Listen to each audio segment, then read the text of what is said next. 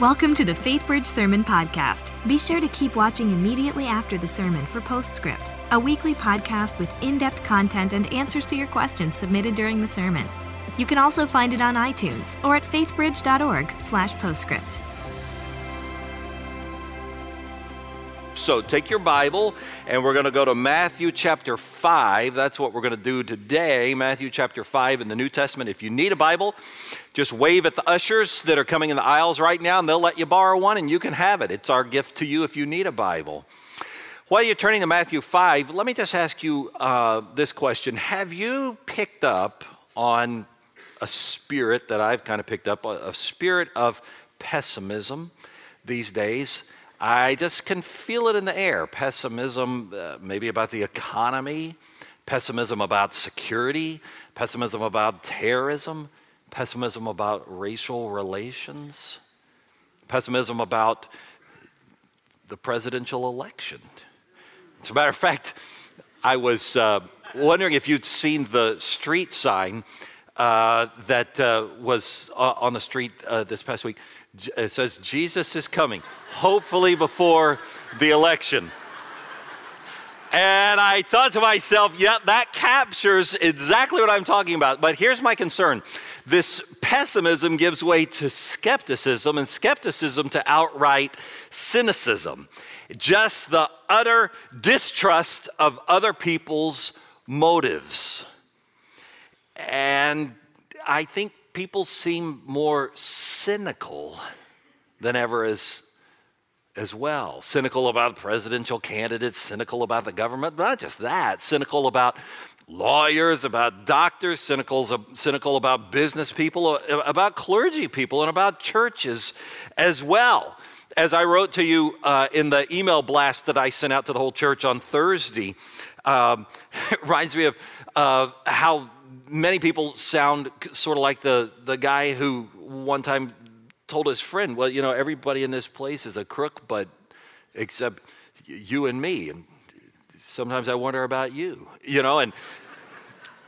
But cynical and Christian, those are two words that should never go together. That's an oxymoron, a cynical Christian. Because, sure, the world is a difficult place with a lot of problems, but we who follow Jesus, we understand what the rest don't understand. We understand that standing above the world's chaos is a supernatural God who lives in the realm of reality that will someday make our current sense of reality seem like a dream world. And in the center of his kingdom stands our glorious Savior, Jesus Christ, the King of all kings. And we believers, we understand that 2,000 years ago, Jesus blasted through the wall that separates the ideal from the real, the heavenly from the earthly, the perfect and the sublime from the imperfect. And Jesus brought what could only be described as the ideal, and he made it real. And then he chose to invite us to come with him back through the hole in that wall, stepping into his kingdom full of light and love and hope, and to bring people with us.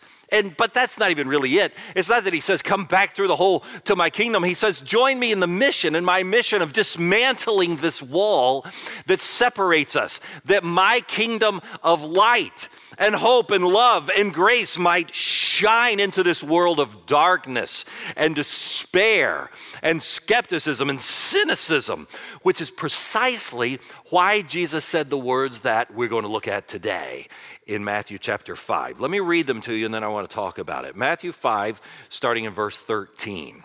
Jesus said, you, that's the believer, the Christian, you are the salt of the earth. But if the salt loses its saltiness, how can it be made salty again? It's no longer good for anything except to be thrown out and trampled underfoot. You're the light of the world. A town built on a hill cannot be hidden.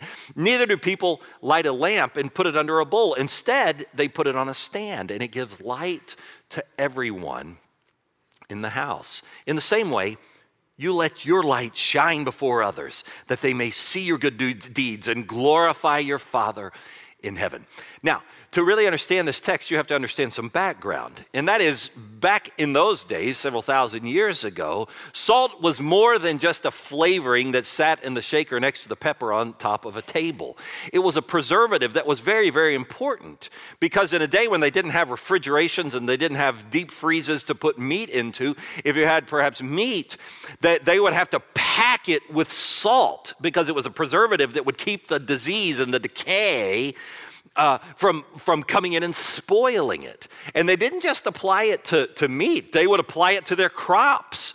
They would sprinkle salt on their crops to prevent the decay from getting in. And even when they had piles of fertilizer that was waiting to be used, they would pack the fertilizer even in salt, just to preserve the fertilizer from going bad.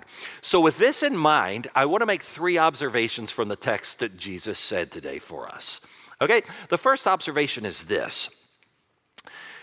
It's just really an acknowledgement of the obvious that Jesus was doing here. He was stating the obvious. The first thing, this world of ours is decaying. If it wasn't decaying, he wouldn't have needed to talk about the salt that we're supposed to be, to preserve it. This world of ours, it's disintegrating, he was saying. It's falling apart.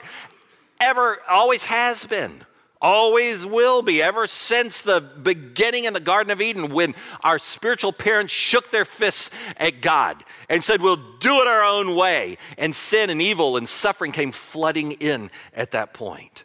But even if you're not a spiritual person or a Bible person, or maybe you're a scientific person, you know what I'm saying is true as well. If you know the second law of thermodynamics, that is that eventually left to its own devices, everything is running down. Energy is running down. Things are going to unravel on their own. Scientifically, you know that as well. And so we see this unraveling, we see this decay all around us. In what realms? In every realm. We see it in relationships, for example. If you don't work intentionally to maintain relationships, what's going to happen? They're going to begin to unwind. They're going to unravel. They're going to decay. Those relationships will. What kind of relationships? Any kind of relationship. A friendship that you don't attend to, it's going to unravel. A marriage. Two people who are married, if they don't continue to prioritize that relationship and be intentional about it, what's going to happen? It's going to start to unravel if left to its own. Racial relations as well. All of any kind of relationship requires intentionality. It requires intentional work just to keep things maintained, to keep them preserved, to keep them healthy, right? Shoot, we see evidence of decay, not just in relationships, we see it in our own bodies. Yeah, I was reminded of this even this past week. I went over to the Chinese restaurant for lunch one day by myself just to spend a little time with my notes for today. And I was expecting it to be quiet, but I ended up being seated next to a table full of very talkative ladies. And they were loud ladies. And they didn't seem to recognize or know me, and it was mutual. And so I did my best to tune them out, but I couldn't help but overhear everything that they were talking about. And the conversation went on, and eventually it got around to the outer appearance. And they began to talk about Botox, and then they started talking about makeup and different brands of makeup. And they were all going around to share their various favorite kinds of makeup and where they get their favorite kind of makeup. And at one point, a lady shared, and the other lady, who seemed kind of like the leader, at least the loudest one, she looked over and she said, well, honey, you don't look like you need much coverage.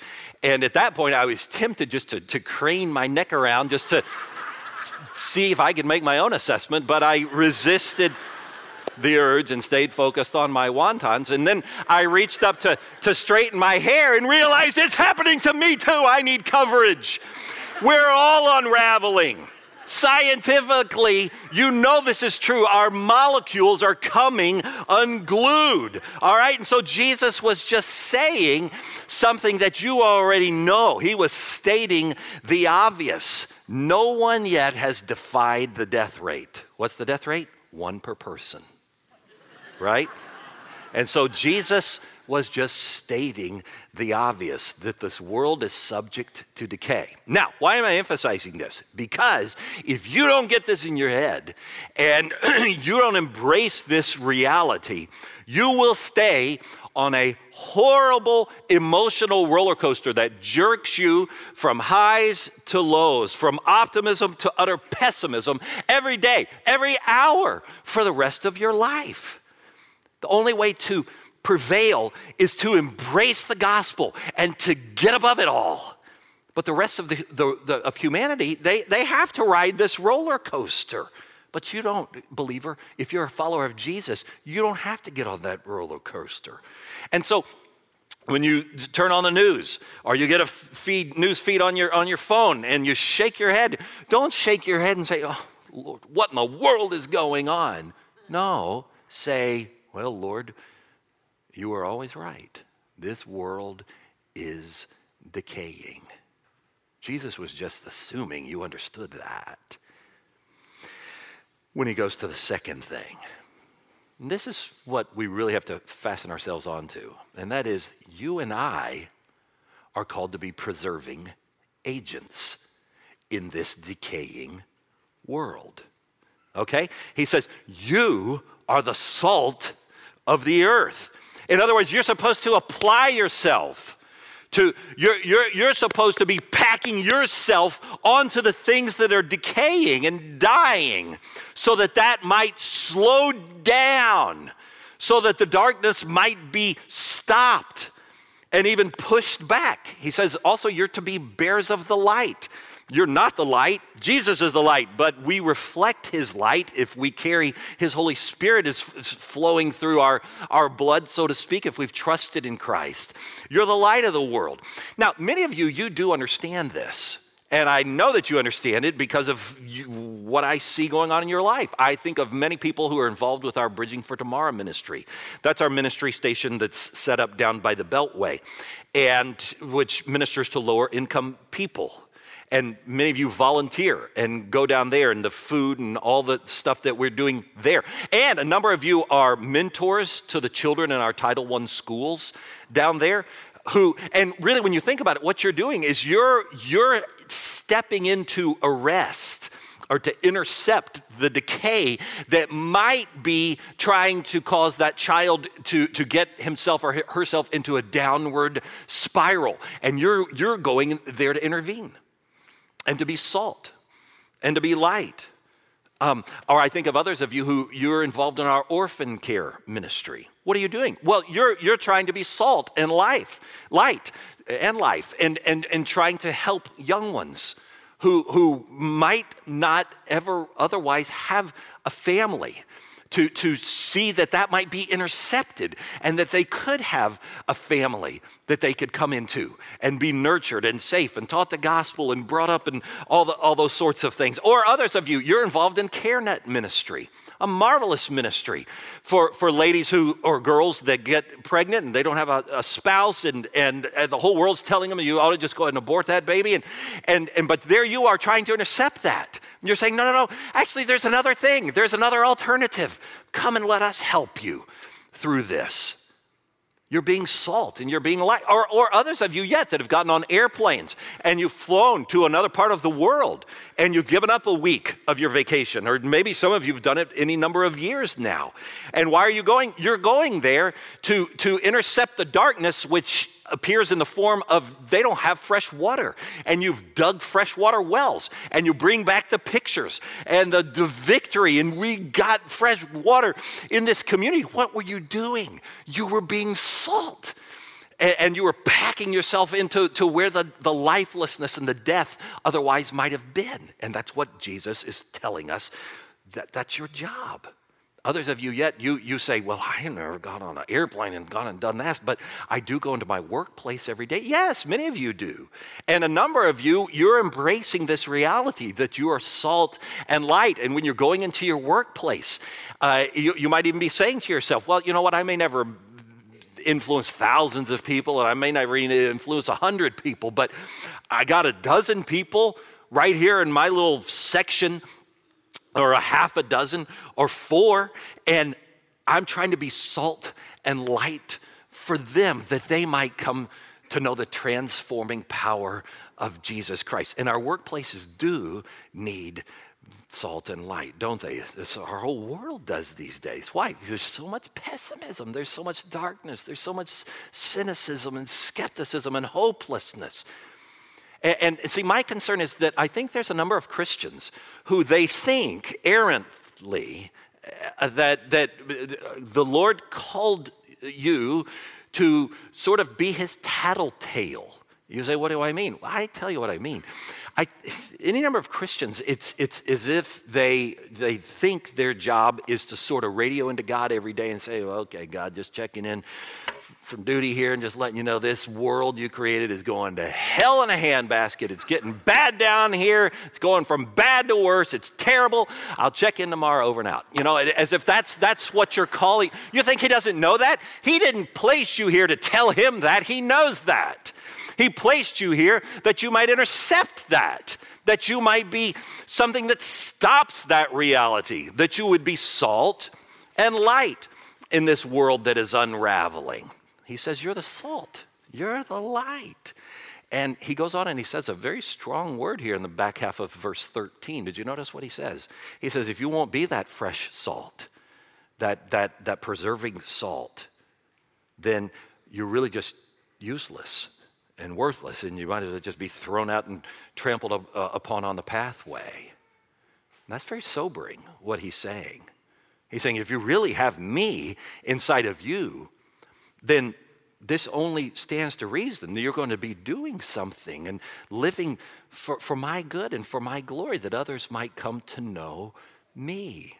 In fact, this sheds some light, this whole salt thing, on Luke chapter 14. If you're not familiar with that, in chapter 14, verse 35, I think it is, he goes on, Jesus does, and he explains this whole thing about how salt, if it becomes useless, isn't even worth being applied to the dunghill. And what's he talking about? Well, he's talking about that whole fertilizer thing. He's saying, look, you're not even fit. If you're going to be salt that's fresh and light, you're not even fit to be applied to the fertilizer that's sitting over here waiting to be applied to the crops. Very strong, sobering words that Jesus is talking about here. But he never wanted for us to be thrown out and trampled upon. He wants us to be vibrant, active, living, fresh salt that's doing here on earth what he called us to do. And even more, not just to arrest the decay or to retard the death that's setting in, but a third thing. Salt and light actually stimulate growth and life. It doesn't just stop the bad stuff, it propels the good stuff, right? Think about it. Whenever you have something planted and the sunlight can get to it and it's well fertilized, what's going to happen? Not just bad things are going to stop from happening, but actually good things are going to happen. And life is starting to come out of that. And so what he's saying is, yes, I want you to be a preserving agent, and I want you to be useful in the perpetuation of good things and growth and life. That's why I've put you here. And so wherever in the world we find things that aren't the way that God intended them to be, that is where we Christians should be going, not retreating, but moving towards that darkness and training one another to go there. Just like we saw in the fantastic video a few minutes ago. We should be moving towards the darkness. We don't retreat in self-defense. No, we move in all the more. And you know something? I bet that you will find that you don't have to look very far to find darkness in need of light and salt. It's right in your neighborhood. It's right on your street. I was reminded of this even a week or two ago. My car was being worked on, and so I caught the shuttle back to my office here at church. And I was riding along in the van driver, and he and I were the only ones in the van. And so he said, "So Faithbridge?" I said, "Yeah." He says, "I know where that is." "Oh, okay." He says, "Yeah, I got a lot of friends who go there." "Oh, yeah." I said, "Well, since you brought it up, so where do you go to church?" And he said, "Well, actually, I don't go to church." I said, "Really? Why don't you go to church?" He said, "I don't know. I guess I never really thought about it. I figured I don't know what use it would be for me. I mean, I got a good life. I got a good family. Got a good home. Is there anything more than that?" I just kind of let the words float out there. Well, see, in the back of my mind, I was thinking about a situation, a scene where I'd been the day before at MD Anderson Hospital, sitting at the bedside of a lady who was dying of cancer, holding her hand and explaining where she could find eternal hope. And so I said to the man, "Well, let me ask you a question. Suppose you and I swapped places for a day, and I drove your van and you were sitting down where I was sitting at MD Anderson with that lady. What would you have said to the lady?" And he said, "I don't know. Maybe I should come to that church of yours and find out some more of these spiritual sorts of things."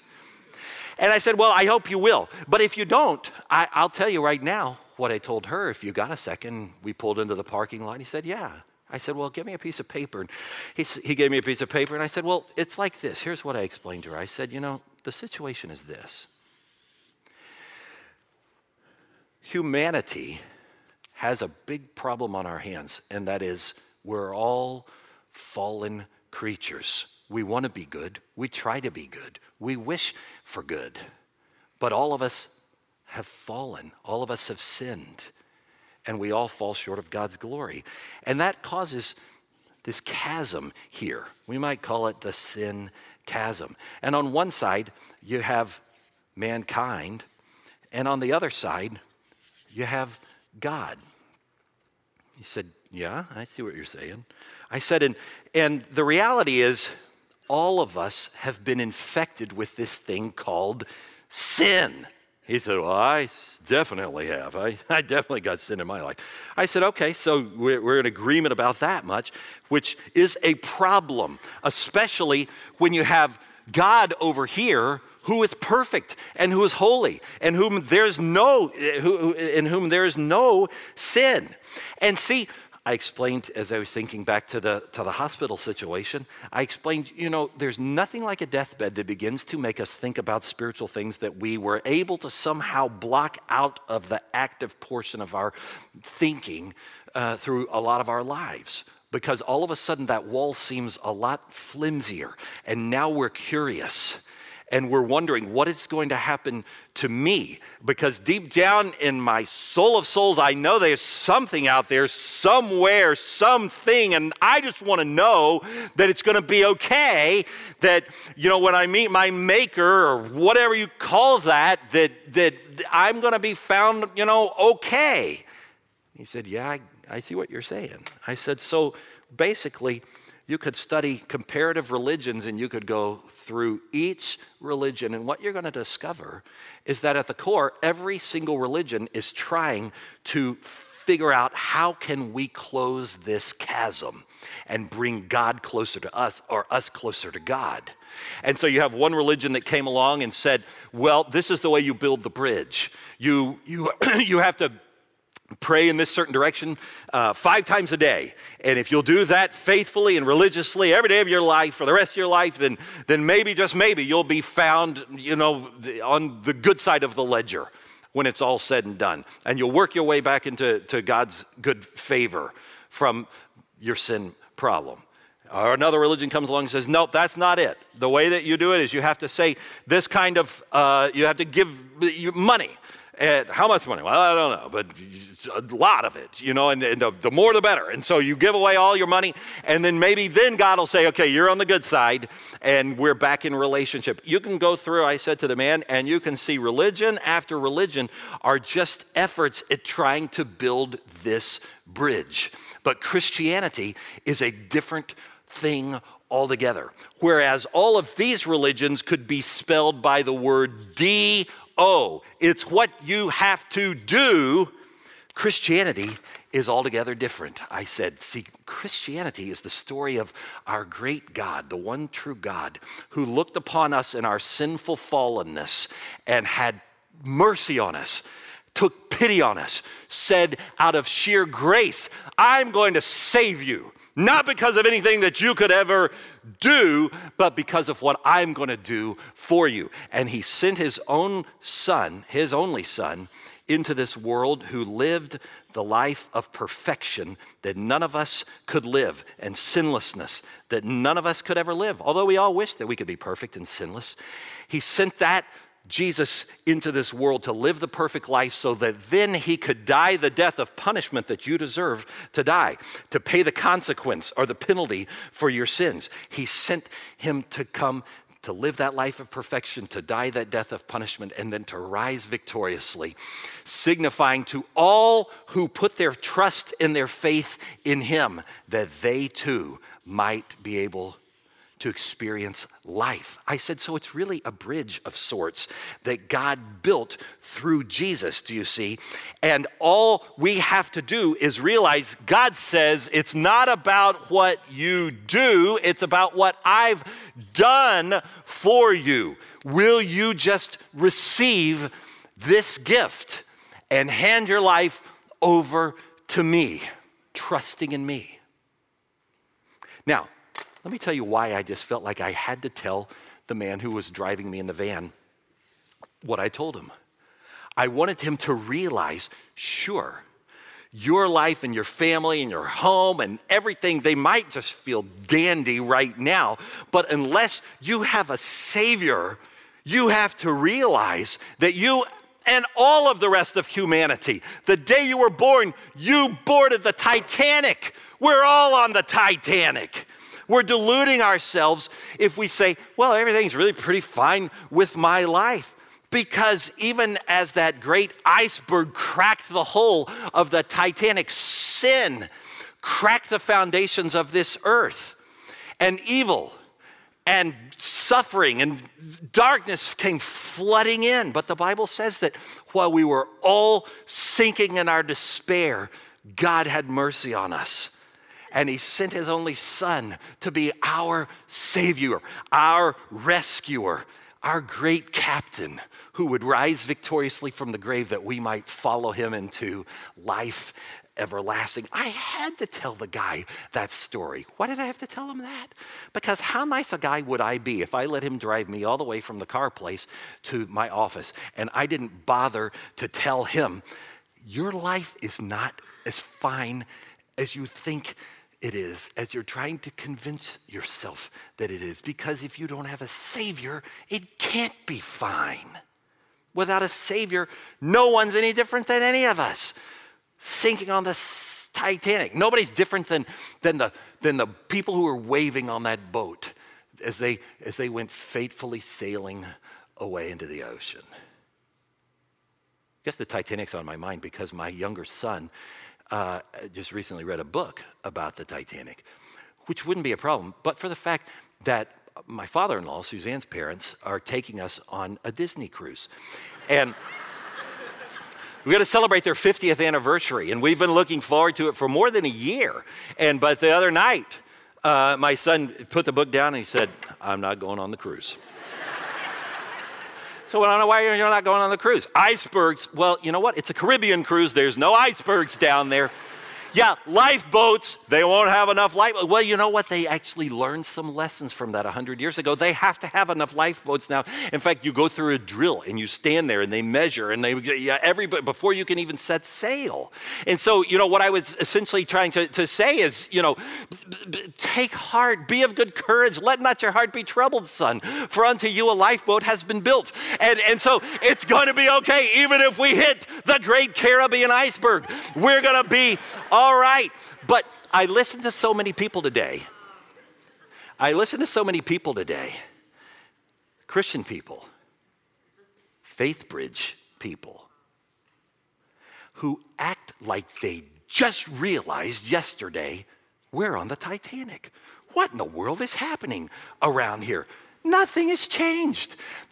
Go back in history to the great old days. Let's just go back to the good old days. Which good old days? World War II? Or was that World War I? Or was that the Civil War? How far back do you want to go? You want to go back to the Roman history that we were just talking about in the recent months? I mean, we've been on the Titanic since the day we were born. Jesus says this world is a fire. He said as much. In this world, you will have trials and tribulations. You will have trouble. Mark it down. But I have overcome this world, he said. I've come that you might have life and that you might have life more abundantly. And so the question that I have for you, Christian, follower of Jesus, at least if you're saying, I follow Jesus, I'm a Christian, but yet you're giving into all this despair and all this cynicism, it's dark and bad, I have a question for you. Have you not really trusted in Christ? Oh, no, I did that. It was years ago. I went on a Young Life trip, and when I was in fourth grade. No, I didn't ask you, did you go on a retreat and throw your little thing in the fire to pray a prayer at the end? I'm not asking that. I'm saying, have you really trusted your life over to Jesus Christ, our glorious captain, the Savior of our world? Have you trusted in him? Because if you have, then you've risen above all of this. We don't have to wring our hands and cower in the corner and be afraid of what's going to happen next. No, we have a glorious Savior whose life split the calendar into BC and AD. Or if you got to use today's terms, he still split it into BCE and CE. It was his life that split the calendar. Now, you can be certain as you take up the cross and as you perpetuate this message that I'm talking about today, you will be countercultural. You should be countercultural. That's what he called us to be. And so you can expect that somebody will say, you mean you will give up perfectly good hours in your nice, cushy suburban life to go to seedy places where sex trafficking is suspected? And you'll gather with other Christians and sing songs of worship and just be praying for the people who are inside that they might notice there's something different, there's something better, there's light out there. Maybe I could move towards that light. And you'll say, yes, I would give up hours to do that. Of course I would. Others will say, you mean you'll take perfectly good money that you earned, that you could keep for yourself, or that you could buy things that you want to have for yourself, and you'll just give that money away so that it can help other people, or so that the Christian message can go out, the message of hope? Yes. Or maybe, like I had a professor, maybe you'll have something like this. I had a professor years ago, I remember my senior year, who said to me, so your parents provided for you a Vanderbilt education. I love that. A Vanderbilt education. And you're going to settle for the ministry? Yes! Because I've got good news and you need it. I have a message that the world needs, and so do you. We're salt. We're light. He said you'll be countercultural. But why is it that we're so reluctant to share it? I think it's because we don't really understand our own message. I think that's the problem. We don't really understand it. See, I think what happens is that we've fallen prey to the type of comparative religion talk that just lumps Christianity in with all the rest. And you say, well, Christianity, it's not really any much better than the next person. And, but I know I'm supposed to tell you this. So, just bear with me and we'll both get through this, And no, it's not that. Remember, every other religion is providing something that says D-O, And what if Jesus had said, follow me, not that I'll make your burden lighter, but that then you'll have to strive, S-T-R-I-V-E, harder. Do you think people would have come out of the woodwork to follow him for that? No.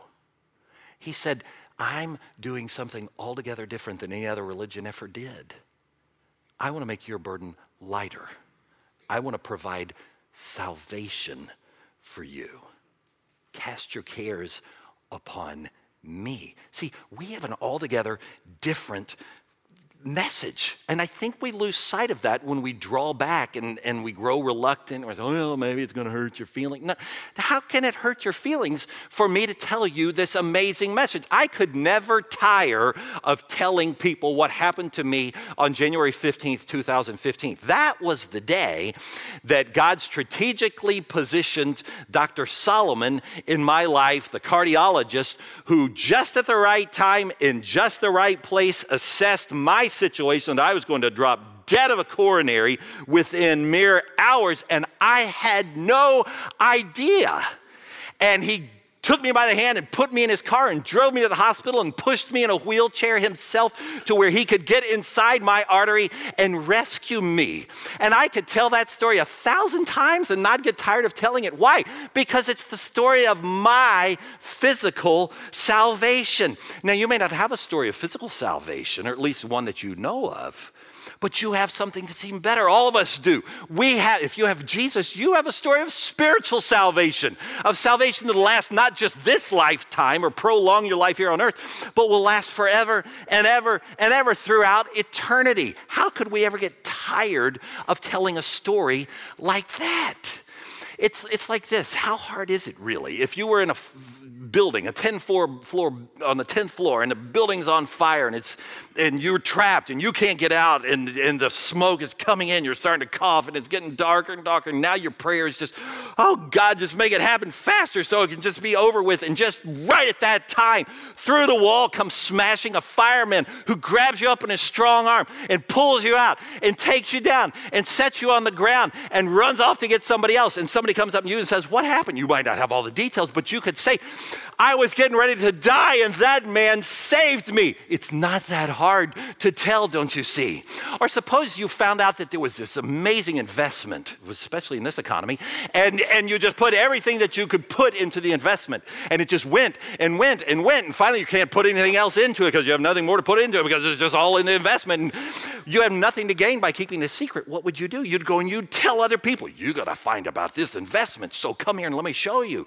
Or what if you found out about it, the amazing shopping mall or outlet mall, the greatest outlet mall in the world, and it's just got everything, and nobody knew about it, and you found out about it, and you drove your Suburban over and you stuffed it, just packed to the gills and put everything you can put into it so you don't have any more money that you can spend at that time. What are you going to do? You're going to drive back, you're going to tell some friends, you got to come to where I came, and you got to learn about this outlet mall. See, Christianity is nothing more, as D.T. Niles, the old preacher, said, than one beggar telling another beggar where he found bread. This is our message. We have good news. And God is like a tornado. He doesn't ever suck us in to then shoot us out with anything less than good news. He doesn't suck us in to stay. For that matter, he sucks us in to spin us back out. How could a Christian ever come spinning back out and say, I got bad news. This world is just going to hell in a handbag, without also saying, but there's good news. We have a Savior. His name is Jesus. Keep your eyes on him. Take your eyes off the things that are making you despair and skeptical and cynical, and put your eyes on the author of our hope, the perfecter of our salvation, Jesus Christ. That's our message. We got to stick to it.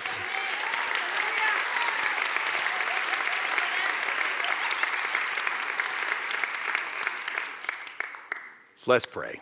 Lord, thank you for the gospel. It is good news. Forgive us, Lord, for so often forgetting we're the bearers of good news. We're the recipients of hope and life. And you've called us to be salt and light, not just more pessimistic, cynical people. That's what the world's full of. That's why you left us here and just take us on to heaven quite yet, because you wanted us to push back the darkness and to bring hope, regardless of what's swirling around us. Because the world has always had things swirling around. There's always been wars and rumors of wars and wickedness and evil, and it's just a different flavor these days, maybe, than what we've been accustomed to, but it's really no different. And so, Lord, would you help us to set our eyes on you, Jesus, and to be messengers of good news, to live with the gospel, not just as a distant memory of sort of the representation of something we did on a youth camp years ago, the night that we invited Jesus into our heart, but that daily we would wake up and re-gospel ourselves again, that we would daily step back into the lifeboat that is Jesus, that we would daily remember we were headed for death and destruction and despair and would have had every reason to be pessimistic, but we don't, because we are with you, Lord Jesus. And for those who are here who, even today, like the man in the van that was driving me that day, maybe you just even listened to the message or watched the drawing and said like he did, I've never thought about it quite that way. Maybe even today you say, I think I would like to go across that bridge. I think it's coming clear, and I didn't ever really understand, but I think it's just coming clear today, and I want Jesus to be my Savior. Even in this quiet moment, why don't you just, in the quietness of this moment, why don't you step across that bridge that the cross provided? And you move to Jesus and let him put his arms around you. Make him your Savior. Make him your Lord. And let him from here on begin to shape you, your thinking, your living, that you might walk closely with him and learn more about what it means to be his disciple. We pray all these things in your strong name, Lord Jesus. Amen. Welcome to Postscript. Here we hope to answer your questions and help you dig deeper into the messages and sermons at FaithBridge by talking with the teacher of the day.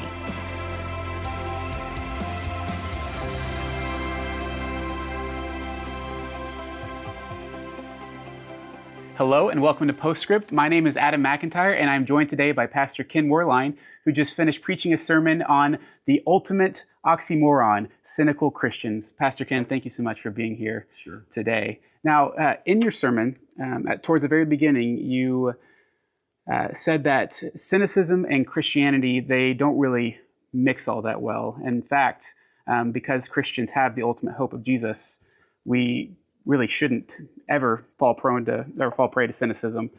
But what about people who they might be struggling with things like depression or anxiety, and they just maybe they have a hard time revving themselves up to be the happy-go-lucky, joyful person that we all expect Christians to be, or wish that we could always be. Exactly. Yeah. Well, that's a great word and a great question. So let's say several things. First, I think it's important for us to know that even those of us who have generally cup half full outlooks, not cup half empty outlooks, can fall prey to bouts of discouragement and depression. I think of in the Old Testament how Elijah, right after he had that great miraculous victory over the gods of Baal, and you would have thought he'd just been clicking his heels, and there he sits, discouraged and depressed, and so it can happen to any of us. Now, that said, I do believe that there are some of us who are extra prone to depression, and if that's what we're talking about, then I'm always quick to encourage. Let's get a doctor involved. Yeah. As well. Several of us, Pastor Dan and I, are very open about the fact that we both take medication for depression, for anxiety. It's the same medication. It's sort of flip sides of the same coin. And so if that's what we're talking about, I think we don't want to just try to treat things that can be physical and neurological as only spiritual. Right. Now, let's move from that category to just the run-of-the-mill person who says, well, no, I don't think I have any imbalances, chemically, or the doctor says I don't really need this. I think we have to give ourselves some grace and know that in certain times we're going to just have a low period. We're going to have a low day, a low week. But this is one of the benefits of being part of a vibrant church, of having a vibrant small group community where you can link arms with brothers and sisters and be bolstered by their faith and sometimes depend upon their faith when you don't have enough faith. And where you can just say, I got to lean on your faith because right now I'm not feeling much faith. So I think community is a very important part of the solution. And just re-gospeling ourselves, going back to the overall big picture. This world has always been the Titanic. And usually in moments of discouragement and depression, we've just gotten in touch with that reality again. And it's shocking again. And we're discouraged and utterly frustrated. And it's all we can do is look at the problem instead of panning back and remembering, wait. We're gospel people. This world was always a cracked ship. It was always going down ever since the fall of man. And this is why we have Jesus. It's for this I have Jesus. And we keep going back and we keep gospeling ourselves and reminding ourselves of that. And we kind of push through one day at a time. Absolutely. Yeah, I think it's incredibly helpful. And I think the key to a lot of that is just being really honest with yourself too. A lot of times we try to just shoulder it and pretend like it's not. So pretend. Right. Pretend like we're not weighed down. And Adam, pretending can actually exacerbate your depression because pretending takes a lot of energy. I think of a time when I was back at the church in the Woodlands years ago as an assistant pastor, and they needed me for the VBS, and I had to be Lazarus. Like 7 sessions that day. We did the same drama they wrapped me up in toilet paper, and I had to come out of the tomb, and I remember that night I was exhausted, and I thought I didn't do any work. I just got up out of it, walked out with toilet paper all over me. But I was exhausted. But I think the point is, pretending can lead to exhaustion, and exhaustion just predisposes us to depression all the more. So, let's not be pretenders. Let's get to community. Let's be real. Shoulder it with brothers and sisters of like heart and mind with Jesus. Yeah, being honest with God, being honest with our community, and like you said, re-gospeling ourselves, reminding ourselves of the gospel as often as possible. Yeah, that's very helpful. Thank you. And then for those of us who we heard your message of challenge to go out and be the salt and light in a world that is dark and has lost its flavor, and so we're on board. We want to do that, but maybe practically we don't quite know what that looks like. Where do I do it tomorrow morning? Exactly. Yeah.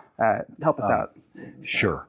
Well, this is the art, probably more than science, of gospel living. I think for my sake, 2 things are distillable.